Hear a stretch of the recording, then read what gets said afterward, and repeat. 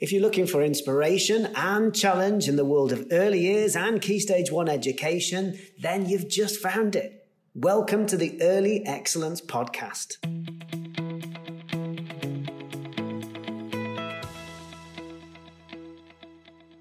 Hello everybody, Andy Burt here. Welcome along to episode 58 of the Early Excellence Podcast. This week we are joined by Ben Kingston Hughes. Now, Ben is a writer, he's a keynote speaker and trainer. He's an author as well, and he's really interesting to listen to. He joined me for a conversation. We talked about all sorts of different things. In fact, the conversation takes many twists and turns, as all the best conversations do. But what runs right the way through the conversation that we had is the vital importance of early childhood. Really getting it right in the early years is crucial, and that comes across loud and clear in the chat that we had. So here's my conversation with Ben Kingston Hughes.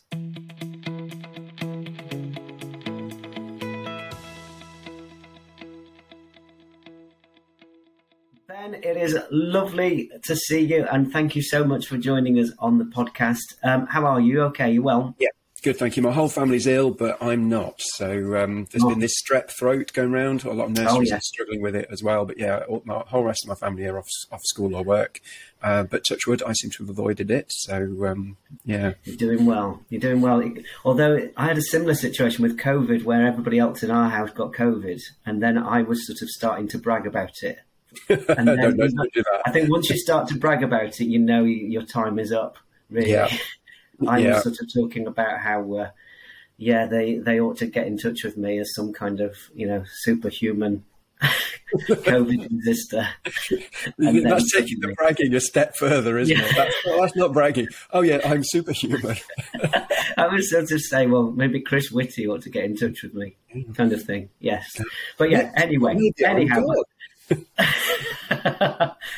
Thank you ever so much for joining us. We're going to be talking about, of course, the vital importance of the early years and of early years teachers and early years practitioners, because we don't talk about the importance enough, I think. We often, I think, when it comes to sort of sometimes in the press, or certainly if you're working in a school, I think you sometimes feel as the early years teacher that you're not really the most important person on site.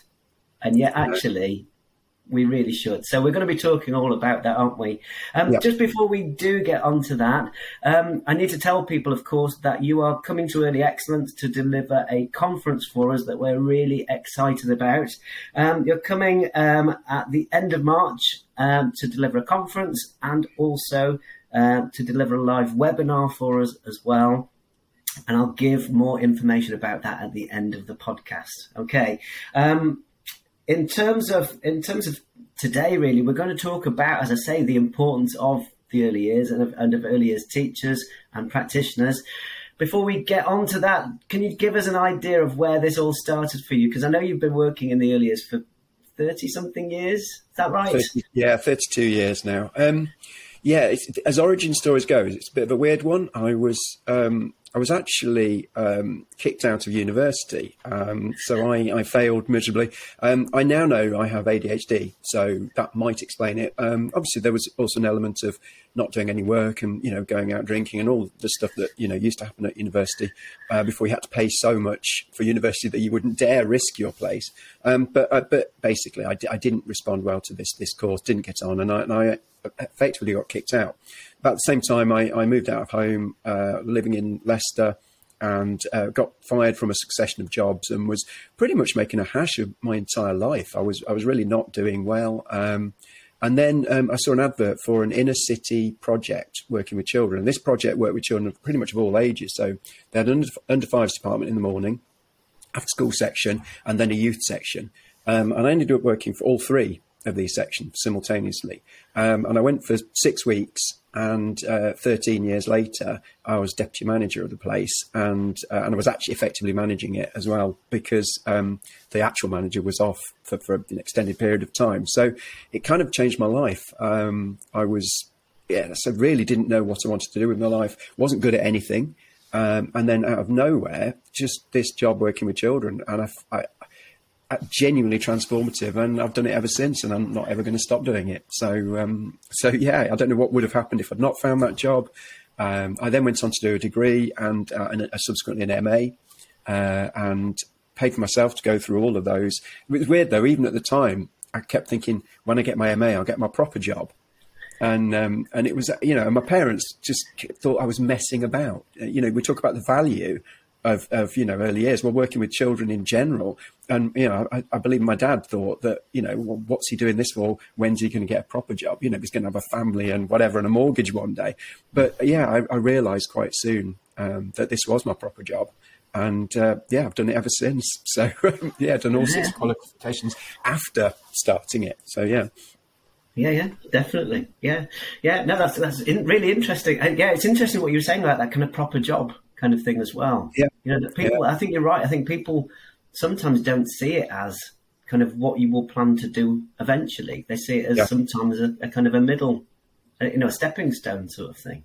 I have quite a few friends who were very, very successful in their early careers. So sitting around, in a pub with friends who were like research scientists for, who'd got a first at Imperial, Physics College or whatever. A friend of mine worked in London as a futures buyer and got like the wage he was on was just astronomical.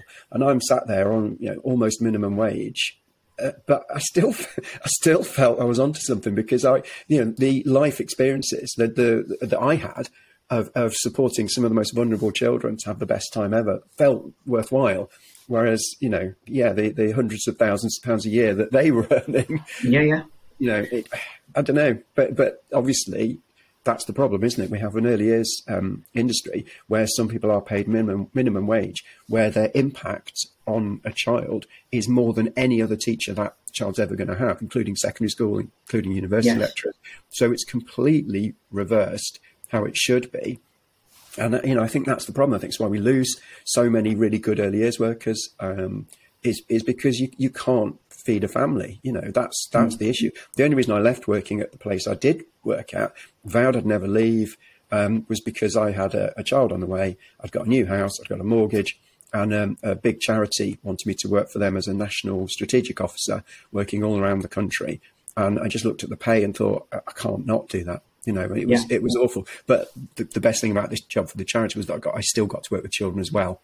So it was a kind of a mixed role where I worked with local authorities at strategic level, writing play strategies and looking at how we can improve things for children. One nice job I got was to try and persuade local authorities to take down no ball games signs on bits of green land, just so that children could actually use a ball. Which was, but I also got to do lots of children's projects as well, again, working with all ages, so from early years all the way up to youth. So I spent a few years doing that. And then change of government, all of the money was ripped out at the heart of a lot of these projects. There was just no funding. So this agency made everybody redundant. They just took the entire team. And at the time, we'd been the most successful team they'd ever had in terms of fundraising, in terms of high-profile projects. But they didn't even look at that. They just made us all redundant. And I think the rest of the team just went and did other jobs. And I thought to myself, well, this is the only thing literally I'm good at. So I set up for myself, picked the bits I enjoy the most about the working for the charity. So the working with children and the working with adults who work with children. And so 11 years ago, set up my own company. And since then, we just support vulnerable children wherever we can. And I do training and the conferences like the one I'm doing for you guys. So, so that's my entire career in a nutshell. It is. You're a busy bloke. It's fair to say you do a lot of different things there. Yeah. Yeah. Well, the biggest problem with this job is that it's 6 days, because if you work for a nursery setting, they can't do an evening. They've been there since 6 in the morning. I mean, we do still do some evenings if they want, but most of them will want a Saturday. So my Saturdays book up months and months in advance, because it's the only day that a nursery setting can do that. And when you add together the schools and all the other places that I do work for, it does get very busy, but No, but good and rewarding as well, I should think. Yeah. I know you do a lot of work around supporting vulnerable children, so your work must be incredibly rewarding. Some of as I get older, I get kind of cynical and a bit jaded, and I'm driving to a children's session and I'm grumpy, I'm miserable, I'm giving up my time, it's raining. And every single time I get there, I'll meet a child or I'll see something happening that just makes me, just reminds me why I do this job in the first place. And I see week in, week out, some of the most profound things ever, just with children being able to be children again.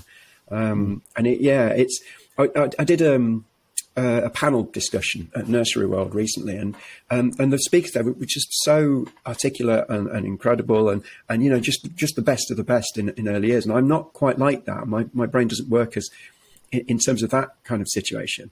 But the one thing I do know is that I see it. So you can't always articulate how amazing this early years practice is, but when you see it week in, week out, and it actually changes children's lives, that's the perspective I look at it from. So yeah, absolutely. And that, of course, is what we're going to look into in more depth, isn't it? So when we're talking about the importance of the early years, one of the things that we've got to really focus on, of course, is play. Now, I was doing my research for the meeting for our chat today, and I watched a clip. This great clip of you, a kind of a 5-minute clip, basically, of you really going for it. The energy in the clip was fantastic. I was a little bit worried because people who I work with talk about me as somebody who's got a lot of energy, and I kind of, I think, can be a bit much sometimes. And I was watching the clip of you with the energy, and I was thinking, blimey, both of us together, we could break the internet. But yeah, you were talking, what I loved, there was one bit of it particularly that stood out for me, and it was, you talked about play, and when children are engaged in play, that really high level play, you said it's like a virtual firework display going on in the brain. And I loved that. And I wondered whether you wouldn't mind explaining or kind of exploring that with us for a little bit, if that's all right. Yeah, no, of course. I will just say on the energy side of it, I'm a very odd person in that when I'm doing things like that, people think I'm this kind of, I don't know, confident person. And I'm in real life, I'm not that at all. And so I do these conferences in front of hundreds of people, and I've got this kind of persona that I can put on because I know how important the messages are that I'm getting across. But then, come and talk to me in the break in a one-to-one situation, and you'll be quite disappointed because I'm actually not. I'm just, I have social anxiety. I panic in social situations, but weirdly, I don't get nervous when I'm speaking in front of large crowds of people because originally, I was asked to speak in front of 5,000 people at a big protest rally. And the only reason I did it was because all of the deputies and the managers of all of the places in Leicester City, none of them could do it. Even people that sounded really confident, even the people that knew their stuff and would have been brilliant, but not one of them said, I'm not doing that. And I'm looking around a room of like 20 people. I said, well, somebody's got to speak up for the children. Somebody went, well, you do it then. So I ended up speaking in front of 5,000 people. And when you've done that, you can do anything, really, can't you? Of course you can. In real life, I'm just a little bit odd and awkward. No, but I know what you mean. I think there is a different thing that happens. Yeah. It's almost like sort of kind of, I suppose, like you say, a persona, a character almost. Yeah. There's a different thing that happens. Similar kind of thing with me, really. When I worked within schools as an early years teacher within a school, when it came to a staff meeting and the whole staff would be there, not huge staffs, but say 20 people, all within the same room, and there was me in one corner of the room, I would very rarely be the person who would be confidently speaking out within a staff meeting. Which sounds ridiculous now when I think that actually I do deliver training and, talk to quite large groups of people. But it's a different persona. I think there's a different thing that goes on. Yeah. Well, with the ADHD diagnosis, the clinical psychologist I was working with was talking about strands of autism as well in my personality. And that does kind of explain the weird social awkwardness that I do get genuinely when I'm talking to people. But yeah, it's just part of me now. No, it's great. Yeah. But I think people are much more open to talking about kind of their own, kind of where they are at. In terms of sort of neurodiversity and that kind of being able to say, well, actually, this is me, kind of thing, and this is very typical of me in terms of my what I do or what I don't do. I might go off on tangents, or I might or whatever else, and I think people are very open to that now. Yeah, I've only just started last couple of years being open about stuff like this because it's kind of, I come from the generation that's slightly embarrassed about it. Yeah. And I've been recently telling a story about social anxiety, which is just one of those things that happens, to me regularly. But it's amazing how many people come up to me and say, "Oh, that's me," or "I'm really glad you said that because I feel that as well." And it's also helped me change my training as well, because I've realised that actually as trainers, we do a lot of stuff that makes our learners feel uncomfortable. And this is working with adults now. So with children, obviously we'd never do some of this stuff, but let's go around the room, say our names and say a bit about ourselves. It's such a simple thing, but how many times have you been on training where you've waited for your turn and it's like a circle of death? So by the time it gets to me, I don't know my name. I just blurt rubbish out of my mouth. And that anxiety level isn't conducive to learning. And, when we put people on the spot and make them do role play when they're clearly not comfortable doing it. So when I do my training for adults, I've tried to make it training that I could sit through. So I don't do anything I try and avoid anything that makes people feel anxious. I make sure that it's very short sections of learning and then we move on to, something that's more practical. I try and cater for a whole, group of learners. But then when my 15-year-old son comes back from secondary school and he describes how learning is done for him, it makes you want to cry because it's just sit still and listen to the grown-up. And yet, training adults, that's not the most effective way of doing it. But, yes, yeah. We're getting very sidetracked. We are getting a bit sidetracked, but it's all interesting stuff. It's all interesting stuff. Yeah.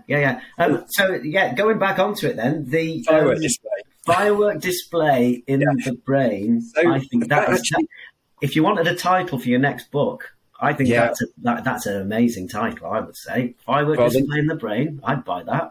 The next book is due. The deadline is April the 1st, and it's very challenging, this next book. So obviously I've written a book about play, and that's a hard sell in itself. But my second book is about joy. And I cannot stress how frustrating this is, because it's something I see week in, week out with children, and I see it changing lives, little moments of joy that they've never experienced, some children, for some of them for their entire life. And then it's absolutely ignored. It's not mentioned in any curriculum documents. It's not mentioned in EYFS. It's not mentioned. It's just a completely almost swept under the rug that this is a vital part of childhood. So I've got to try and convince people that I'm not having a midlife crisis and telling everyone to hug a tree. It's actually a concrete process. And just as a complete aside, but as part of that, last Friday, I was researching humour. And I honestly, if you actually unpick sense of humour, we use humour way more than we would ever use maths or history or any of the stuff that we really focus upon. And yet it's not even mentioned once, isn't humour. It's actually crushed in young people sometimes, because the funny child in the class is the less desirable child. When actually, when you look at the kind of the thought processes and the imagination that goes into just being funny, and if you think we use humour, to entertain, but we also use it to get over negative experiences. We use humour. It's a whole industry, so we use it as something that millions of people will watch, on television, but also something that almost everybody uses when they're in a social gathering. It's a key social process, and yet it's not even mentioned on the EYFS. Yeah, you're right. It's how we connect with people, isn't it? Yeah. As a human being, that's how we connect with people. Yeah, and you could argue way more important than maths is just the development of a positive sense of humour. And in early years, children's humour is going to be about poo, isn't it? I mean, that's just, you can't expect a 3-year-old to use complex wordplay or biting political satire, can you? Because that's just the age they're at. And yet we do sometimes hear adults going, "Oh, don't be so rude." Well, no, it isn't rude. It's a child who's using a developmental step on the road to a sense of humour. And that sense of humour is going to stand them in more stead than any amount of learning, maths or literacy, because that's the bit that helps us become social human beings. So, So back to the firework display. It's all good stuff. Don't apologise. It's all good stuff, then. Yeah, the firework display. I read a study, and I'm doing this from memory. So there was a study by the Dartmouth College, and the lead scientist, Alex Schlegel. Now, I think I've got that right, but I apologise if I haven't. And it was just looking at imagination in the brain. And he was quoted as saying, a firework display of activity in the brain. So when I started to look into the benefits of play, I was looking at something called experiential brain growth. So experiential brain growth is the most kind of used current model of how the brain grows, in that, of course, there are natural stages the brain will go through as the child develops. But actually, if you leave that brain unattended in a dark room like a mushroom, it doesn't happen. It has to have experiences. It has to have experiences through the senses to make that brain grow. So in essence, you have to use your brain for it to be able to grow. So play gives such a broad range of experiences, from even simple things like playing hide and seek one day, digging a hole, pretending your puppet's got a voice. All of these broad range of experiences activate so much of the brain. It makes play potentially the most powerful brain growth tool that we will ever use, because it uses so much of the brain. So just like those studies of imagination, if a child is playing, their brain is lighting up like a firework display because it's using so much of their brain just in the simplest types of play. So that's kind of the first step on understanding how important early years is, because it's early years when the most accelerated time for brain growth happens. It's never going to happen again. And this is the thing people forget about early years, is that a lot of the processes that take place in early years can't happen later. It's too late. And that's the key. What you're doing in early years is setting the foundation for every bit of brain growth and development and learning that child is ever going to have. And if you get that bit right, then all the other stuff can fall into place. But if that bit's not got right, everything else could struggle. So that firework display of activity just describes just how much of the brain you're actually using when you engage in simple moments of play. Yeah. It transcends the entire brain, from the kind of really physical jumping and climbing and rolling, play fighting and all of that, to the really complex stuff that animals can't do, the imagination stuff. Dogs and cats just... they've got play. We can play with our dogs and cats, and they'll chase a ball. And, I do think it's funny that, like, all mammals can play. So, dogs and cats chase balls around a field. Why is it only humans that we pay millions of pounds for chasing a ball around a field? Why don't we pay dogs? I mean, I would pay good money to see an FA Cup final between Labradors and cats. That would be awesome, wouldn't it? It would. I would. Yeah. But then play lifts into that unique bit that the dogs and cats can't do. And one of the examples I gave in the book is that, a chimpanzee is an incredible problem-solving brain, but they don't have those frontal lobes. That's a weird mutation in humanity that happened probably 200,000 years ago. Nobody knows why, but they don't have that self-aware bit. So the chimpanzee can use a stick as a weapon and as a tool, but no chimpanzee can ever pick up a stick and go, Expelliarmus, because they don't have that architecture in the brain, and it's that frontal lobes, and play takes in that as well. So what you've got is an entire brain workout.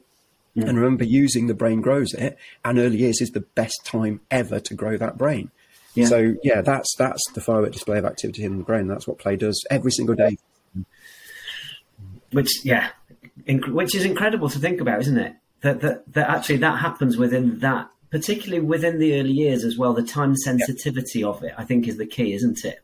That time sensitivity, and of course that, I think, is very much what the Department for Education are aiming for when we talk about, the prime areas of learning and then the specific areas of learning. The prime areas being the ones that are the time sensitive parts. I still don't feel like we focus enough on that. When I work with schools, for example, quite often the timetable is very much about areas that are not necessarily prime areas. The thing is, there's an argument that a lot of the stuff that we focus on is the wrong focus. And I know I'm not having a go at maths at all. I think maths is amazing. I actually quite like. I don't have maths anxiety myself. I work with a lot of people who do though. But actually, when you unpick what makes humanity successful, having the maths is brilliant. It really helps. But if you haven't got the imagination to apply that maths, that's all it's ever going to be, is arithmetic. And it's the same with grammar. And, I know lots of words, but that's not why I've written a book. That's not the motivation. What helped me write the book was the imagination to put those words in a certain order to write. And that's the bit we don't focus on enough. We don't focus on the imagination and creativity. That's seen as almost like secondary and almost like, brushed under the carpet. So things like art and drama and music are always going to be secondary to maths and science. But the trouble is, it's the creativity that takes that other stuff to the next level. So I think that's something that was really missed in current education is just the fact that imagination and creativity change the world, whereas knowing arithmetic doesn't. And that's not having a go at maths, I promise. I think maths teachers do a brilliant job, and, it is a hard subject to teach. And I just think that it should be just as valuable, should the creativity and the imagination as well. Yeah.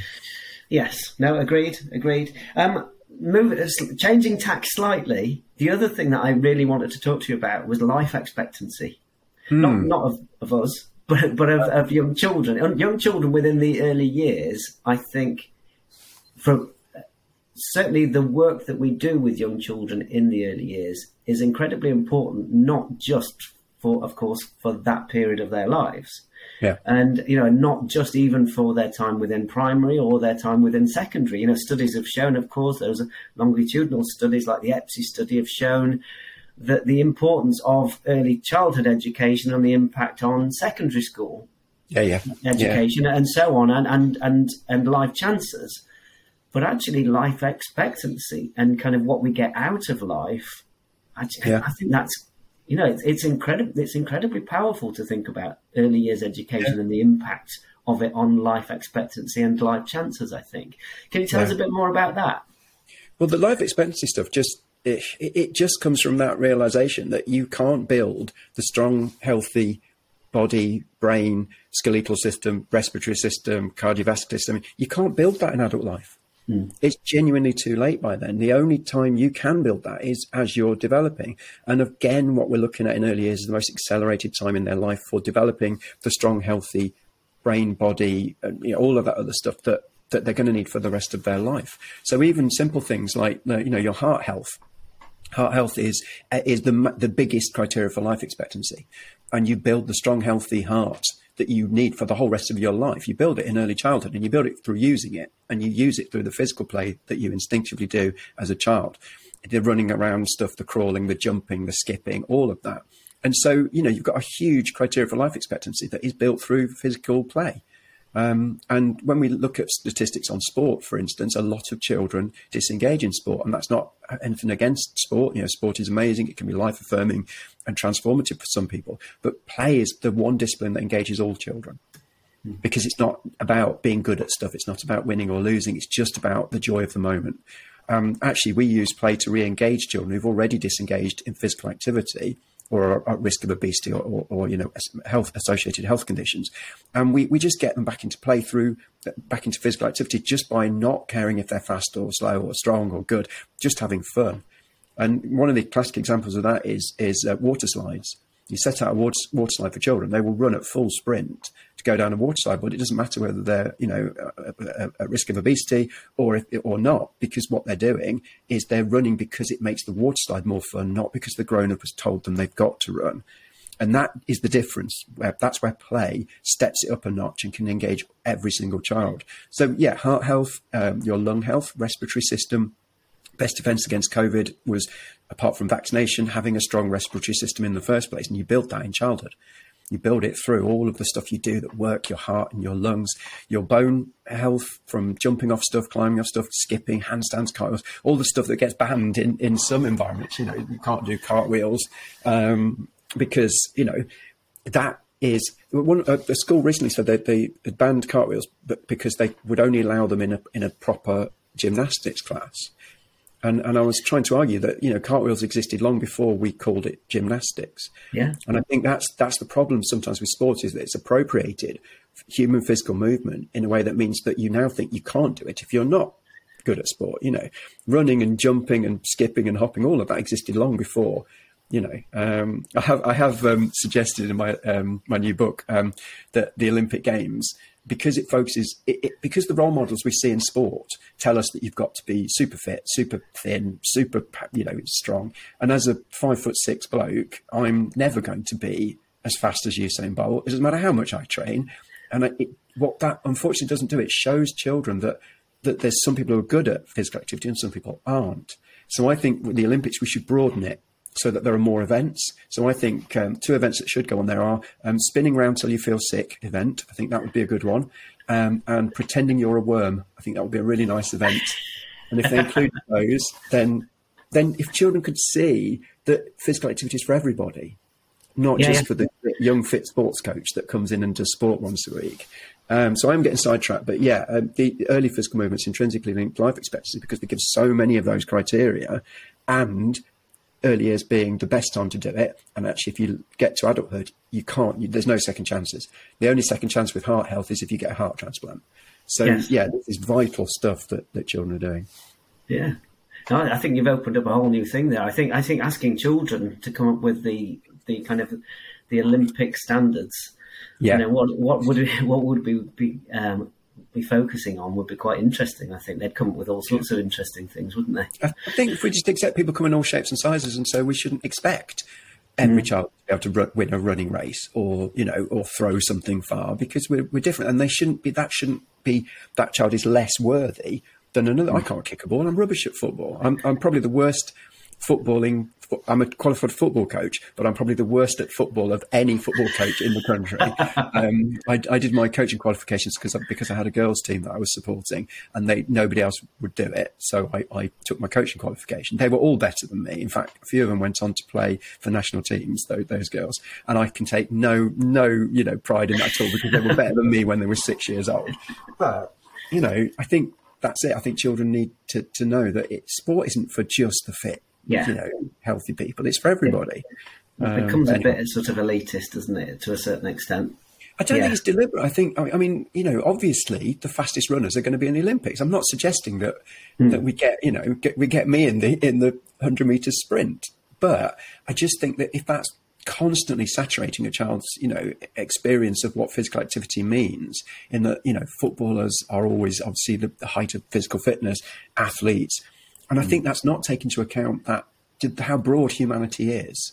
Yeah. And I think that's why so many of us disengage, because we're made to feel rubbish about our ability, when actually the ability shouldn't matter. Usain Bolt is yes, of course he's competitive, but he runs because he loves running. You can see it in his face. When he's coasting past a bunch of people and they're flat out and he's still in third gear, you can see the joy. And I think that's what's missing. I think, and again, writing a book about joy, I've just done a whole chapter on this, about how, if we can inject more joy into physical activity, you'd get more children engaged. Yeah. And it wouldn't matter that they were the best or the worst, because they enjoy it. And also, I think young children do have that natural joy in being physical. There is that sort of, when children run or skip or jump or, there is that real enjoyment. You can see it in their faces, can't you? You can see the enjoyment there. It's not because they've been asked to do it or told to do it, but because actually they just want to explore, what their body can do and the space it takes up, and it can spin around, and it can, we're exploring what I've got here. They're instinctive behaviours. They're in a primitive part of the brain that's there specifically to make you the strongest version of yourself. If you walk past a short little wall with a 2 or 3 year old, they're going to balance on the wall until the adult goes, get down from there, because we're worried about what the house owner or the neighbour will think. When actually that is fundamentally important for developing that child's balance, which again is another very useful survival skill, because it helps you fall over properly so that you don't injure yourself. I did a talk on risk and challenge at Nursery World last week, and that was all about the fact that if we take away these opportunities for children to do that very slightly risky stuff that tests their limits, that makes them understand danger, we actually take away their ability to cope with that in adult life. And we could be increasing their risk of injuries, because now in adult life they don't know how to fall to mitigate the damage, like we all learned in the 1970s, because we were falling out of trees, all the time. Those of us that survived. There's a real irony, I think, sometimes in that kind of approach to risk, in that actually, yes, we are trying to keep children safe by keep getting them off the low wall, perhaps. Yeah. But actually, in the long run, you're not keeping them safe or safer, really. Well, children are much lower to the ground, so if they fall, there's less impact. And their bones are not yet fully bone. A lot of them, they've got cartilage, which means their bones bend. My wife took my daughter ice skating about 6 months ago, and my daughter fell over. She was 10. She fell over a few times before she got the hang of ice skating. Absolutely fine. My wife fell over once and then fractured her arm in 2 places. Ouch. And she was in plaster for 6 weeks. I mean, she's fine now. Don't worry. But that's you've got to learn to fall when you're my daughter's age and younger, because that will help you when you're older. Whereas if you leave it and you don't, that's it, Yes. Yeah. No, important messages, I think, really important messages, which brings us on to divergent thinking. Divergent thinking. What I always find really interesting whenever I talk to somebody who is really involved in neuroscience is the way that neuroscientists will always talk about the plasticity of the brain, or the way that actually, nothing is set. And when we're talking about working with young children, nothing really is set. This is something. The brain is something that actually can be formed at that point. Is developed so much. Is developing so much at that point that actually, it's changing and developing all of the time. And I think it's so important when we work with young children. Yeah. That we keep that in mind, that actually we haven't got a child here who, well, they're not going to be able to do anything, on entry or whatever else, that's it, that's that child. That's not just it at all. We've got such a lot we can do with any child, I think. I think that's perhaps one of the biggest omissions in education for young children is that when a child learns anything, even, from a mathematical, concept to standing on one leg, absolutely anything, that's a physical structural change to the brain. That is an architectural change that then leads on to more development, more connections, and more changes in the brain. So it's not just filling up a database with information. It's not just giving children knowledge. It's fundamentally changing the shape of their brain. And if you give children positive experiences, then that will shape the brain in a very, very different way to negative experiences of learning. And that's the shape of the brain that's then going to go from early years into primary, into secondary. So what you're doing is you're laying the foundations for learning for the rest of that child's life. And there's a lovely phrase that I talk about quite a lot, but it's neurons that excite together, wire together. And it's to do with the fact that children's brains, adults as well, but children make associations. And if you start associating a positive feeling or a positive reward with an aspect of learning, for instance, over time, if that experience is repeated, those neurons excite together, they start to wire together, so that you're creating these neural networks of association, which means the child begins to want that learning because they've already associated positive feelings with learning. And over time, the best thing about that is it becomes hardwired, a structural change in the brain that means the child automatically associates positive feelings with learning, and that will become hardwired. And once it's hardwired, the child's capability in that aspect of learning massively increases. And then the desire for more of that learning increases. And that's the cycle of learning as it should be. So in early years, you should be setting up a brain for a child that wants to learn. And that's a structural change. That becomes hardwired. The child then goes to primary school. The child now is just eager for more learning. That experience is repeated and is positive. That further embeds those positive neural networks of positivity and learning. And that's lifelong learning, isn't it? That's your growth mindset in a nutshell, a structural change in the brain that means you automatically associate positive feelings with aspects of learning. And unfortunately, we forget that, don't we? And we give children negative learning experiences, feelings of humiliation, feelings of shame when they've not done as well as another child has maybe on a test. And that, again, starts to create those associations, but they're not positive associations anymore. And that actually changes the structure of the brain for a child so that they now automatically associate negative feelings with learning. And that's the enemy of a growth mindset. That's stagnating in terms of a child's learning and development. And it's structural change in the brain. It's basically you're in early years, you're wiring up your child's brain for their learning for the rest of their life. Yes, which I don't think was the question you asked, but no, that's what I was just about to say. That so we've got those changes to the brain, of course, in terms of hardwiring for learning, those positive thoughts and positive feelings towards learning, and then alongside that, of course, we've got that developing as a thinker in terms of those thinking skills. So kind of almost sort of being able to, from a young age, being able to think differently, being able to problem solve, being able to think outside the box as well. That actually it's key, of course, that young children within the early years get those opportunities, because actually that makes a difference to brain development as well. Yeah. Can you tell us a bit about that? Would that be okay? Yeah, and it's quite simple stuff. It's if you think about children and their ability to problem solve, in a lot of situations, the methods that they use have been laid down in advance by the adult. So if you're solving a maths problem in school, you'll know you have to do this to it, you have to do that to it. And there's nothing wrong with that. That's convergent thinking, for solving problems using a logical series of steps. And it's something that's very important for us. But the trouble is, life itself isn't convergent, life's divergent. And that means life is going to throw you a curveball. It's going to change the variables at the last minute, and you have to adapt. And our ability to adapt is intrinsically linked to our ability to think divergently. Divergent thinking is just solving problems, but with multiple solutions and creative solutions. And in early years, it's all based on that early exploration of the world, that when we limit it to, you can't move that from the home corner, that has to stay there, or no, that's not supposed to be used for that. And that's what we do as adults. We limit that exploration. Then that's leading the child down a much more convergent path than a divergent.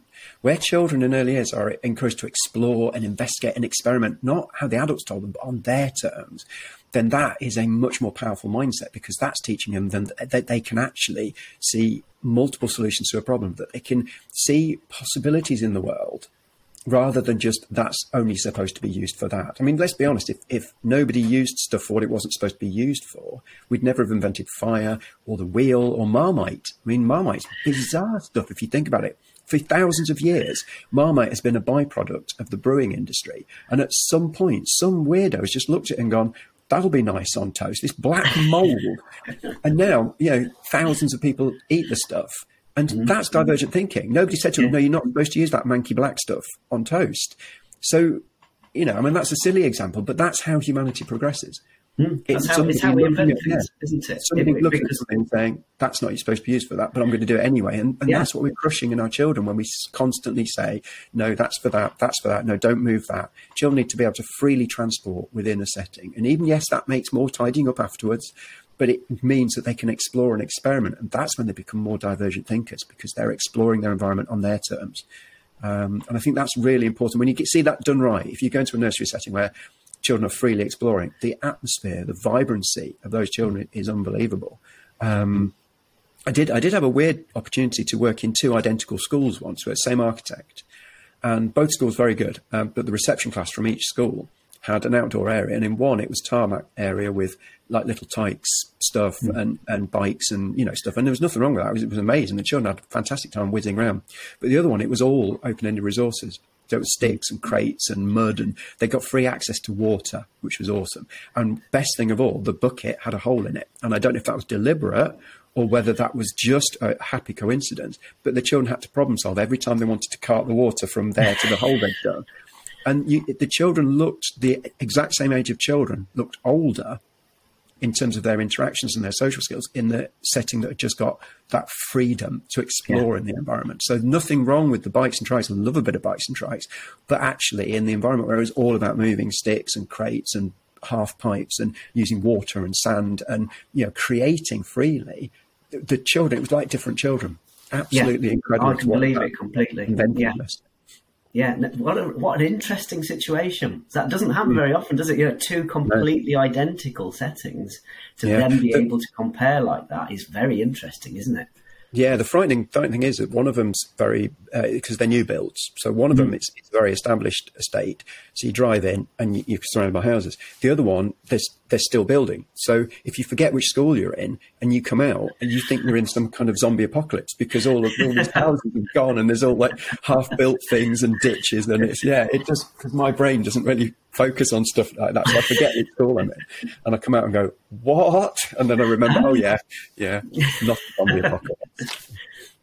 Which is good. Good. Final thing that I wanted to talk to you about, which I think is for me, is the most powerful thing. I mean, we've talked about so many things that are all incredibly important and incredibly powerful in terms of the importance of early years education and in terms of the importance of the role of early years teachers and practitioners. But for me, the absolute kind of cherry on the cake, if you like, is genetics. And this, to me, when I heard you talking about this, I was thinking, crikey, that is amazing. Could you tell us about the impact on genetics of early years education? Well, this is something, and I'm not a geneticist, but this is something that I've discovered quite by accident, actually. I was listening to a comedy show on Radio 4, and this guy called Rob Newman, who does almost like comedy neuroscience. So the older people will remember Rob Newman because he was in the Mary Whitehouse Experience. Yes, he got very, very famous. He became like rock star status, but he hated it apparently, and he didn't like the attention.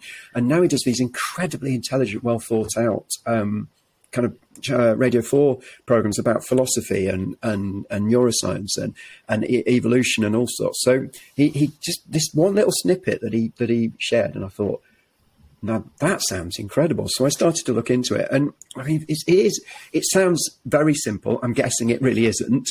But what we're looking at in terms of genetics, for years now, I've assumed that genetics was set in stone. So as somebody who works with children, genetics isn't really that important to us because we can't change the fundamental genetic code of our children, the molecules of DNA that are passed on from our parents to our children. But it turns out that for 32 years of working with children, I've been completely wrong, because it turns out you can actually alter your children's DNA. And there's a new study of genetics called epigenetics. And it turns out that experiences of childhood, early childhood, can switch on and off the markers in the DNA, which is then passed on to the next generation. So your early years environment is, of course, helping that child in the short term. It's helping that child for the rest of their life. But it's also potentially helping the unborn children of the child that you're working with. So if you're an early years worker, your impact isn't just on the child that you're working with. If you give enough positive experiences that it fundamentally switches off the markers in the DNA for high cortisol production, for instance, which is a stress hormone, when that child has a baby, the baby has better prospects for mental health and emotional well-being from the genetic level because of the work that was done with their parent. I mean, that's the most humbling and just amazing thing I've ever heard about early years. And not only is it just one generation, studies in rats have shown that nurturing environments have an impact on 2 generations of rats, which means the next time you work with children, if you're an early years worker, you could be potentially helping the unborn grandchildren of the children that you're working with. I mean, if that doesn't deserve a pay rise, I don't know what else does. And this is the problem. We've got early years workers on minimum wage, yet they have more impact on a child than anybody else, any other teacher that child will ever have. And we're treated like glorified babysitters. You just play with children, that whole chestnut. And I think if people realise the impact of an early years worker and how important it is that we get passionate, enthusiastic, well-trained, well-qualified early years workers who are paid a proper wage, it would transform society. It would absolutely, completely transform our society from the genetic level. Humanity would be a better species if we got early years right for every single child. That's the most humbling and amazing thing. It's absolutely incredible, because I think as well, we often talk about, people say that, they, as an early years teacher, one of the things that we really enjoy about doing it is that we're almost like a kind of, have you ever heard that phrase people use where they say it's like using a message in a bottle, but to a time that you're not going to see yourself? That kind of idea. That kind of, this child will grow up, of course, to be an adult, and we won't see that time necessarily. I'll be long gone by that point, but kind of what the impact of you on that child will mean that a future generation will benefit from the work that you have put in. So it's a message in a bottle to a time that you won't see. But of course, the genetic side of it means that actually it's not just a message in a bottle that's going to go so far. It's actually going to go a long, long, long, long way. Potentially 2 generations. It's mind blowing anyway. But then to add another generation onto it, the potential of that, I think, is incredible. Absolutely incredible. Ben, it has been wonderful to speak to you. I've really, really enjoyed chatting to you. Really interesting conversation, all about, of course, the importance of early years education and, of course, the importance of the work that we do as early as teachers, as early as practitioners. And we do need to keep banging that drum, don't we? It's not said enough, really, the importance of early years education. As I mentioned earlier on, Ben is going to be coming to talk to us at Early Excellence and to talk for you people at Early Excellence. He's delivering a face-to-face conference for us on Wednesday, the 29th of March. And so, Ben, we are looking forward to having you. It's a full-day conference, isn't it? A full-day session over at the Early Excellence Centre in Huddersfield. So that's from 9:30 through till 3:30 at the Early Excellence Centre in Huddersfield on the 29th of March. And then the following day, which is Thursday, the 30th of March, a live webinar. We're going to keep you busy, Ben. Yes. Yeah. Yes. So Thursday, the 30th of March, a live webinar and a pre-order, or you can pre-order the recording of that particular webinar, which will be available to then watch and listen to from Monday, the 3rd of April. I think that's all of the information that I've been told to make sure that I share. Yeah. So if people want to know more, there's more information on the Early Excellence website, so earlyexcellence.com, and we will put a link in the podcast information so that you can click straight on it and go straight to it. Okay. Ben, thank you ever so much for joining us. It's been a pleasure to speak to you and chat to you this morning. Thank you ever so much. Yeah, you as well. And great to talk to you. In fact, we could have gone on all day, couldn't we? But, easily. Very easily.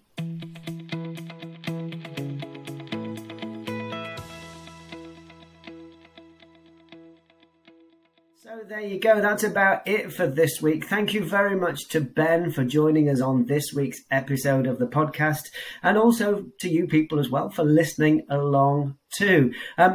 Have a great week, everybody, and we will see you next week.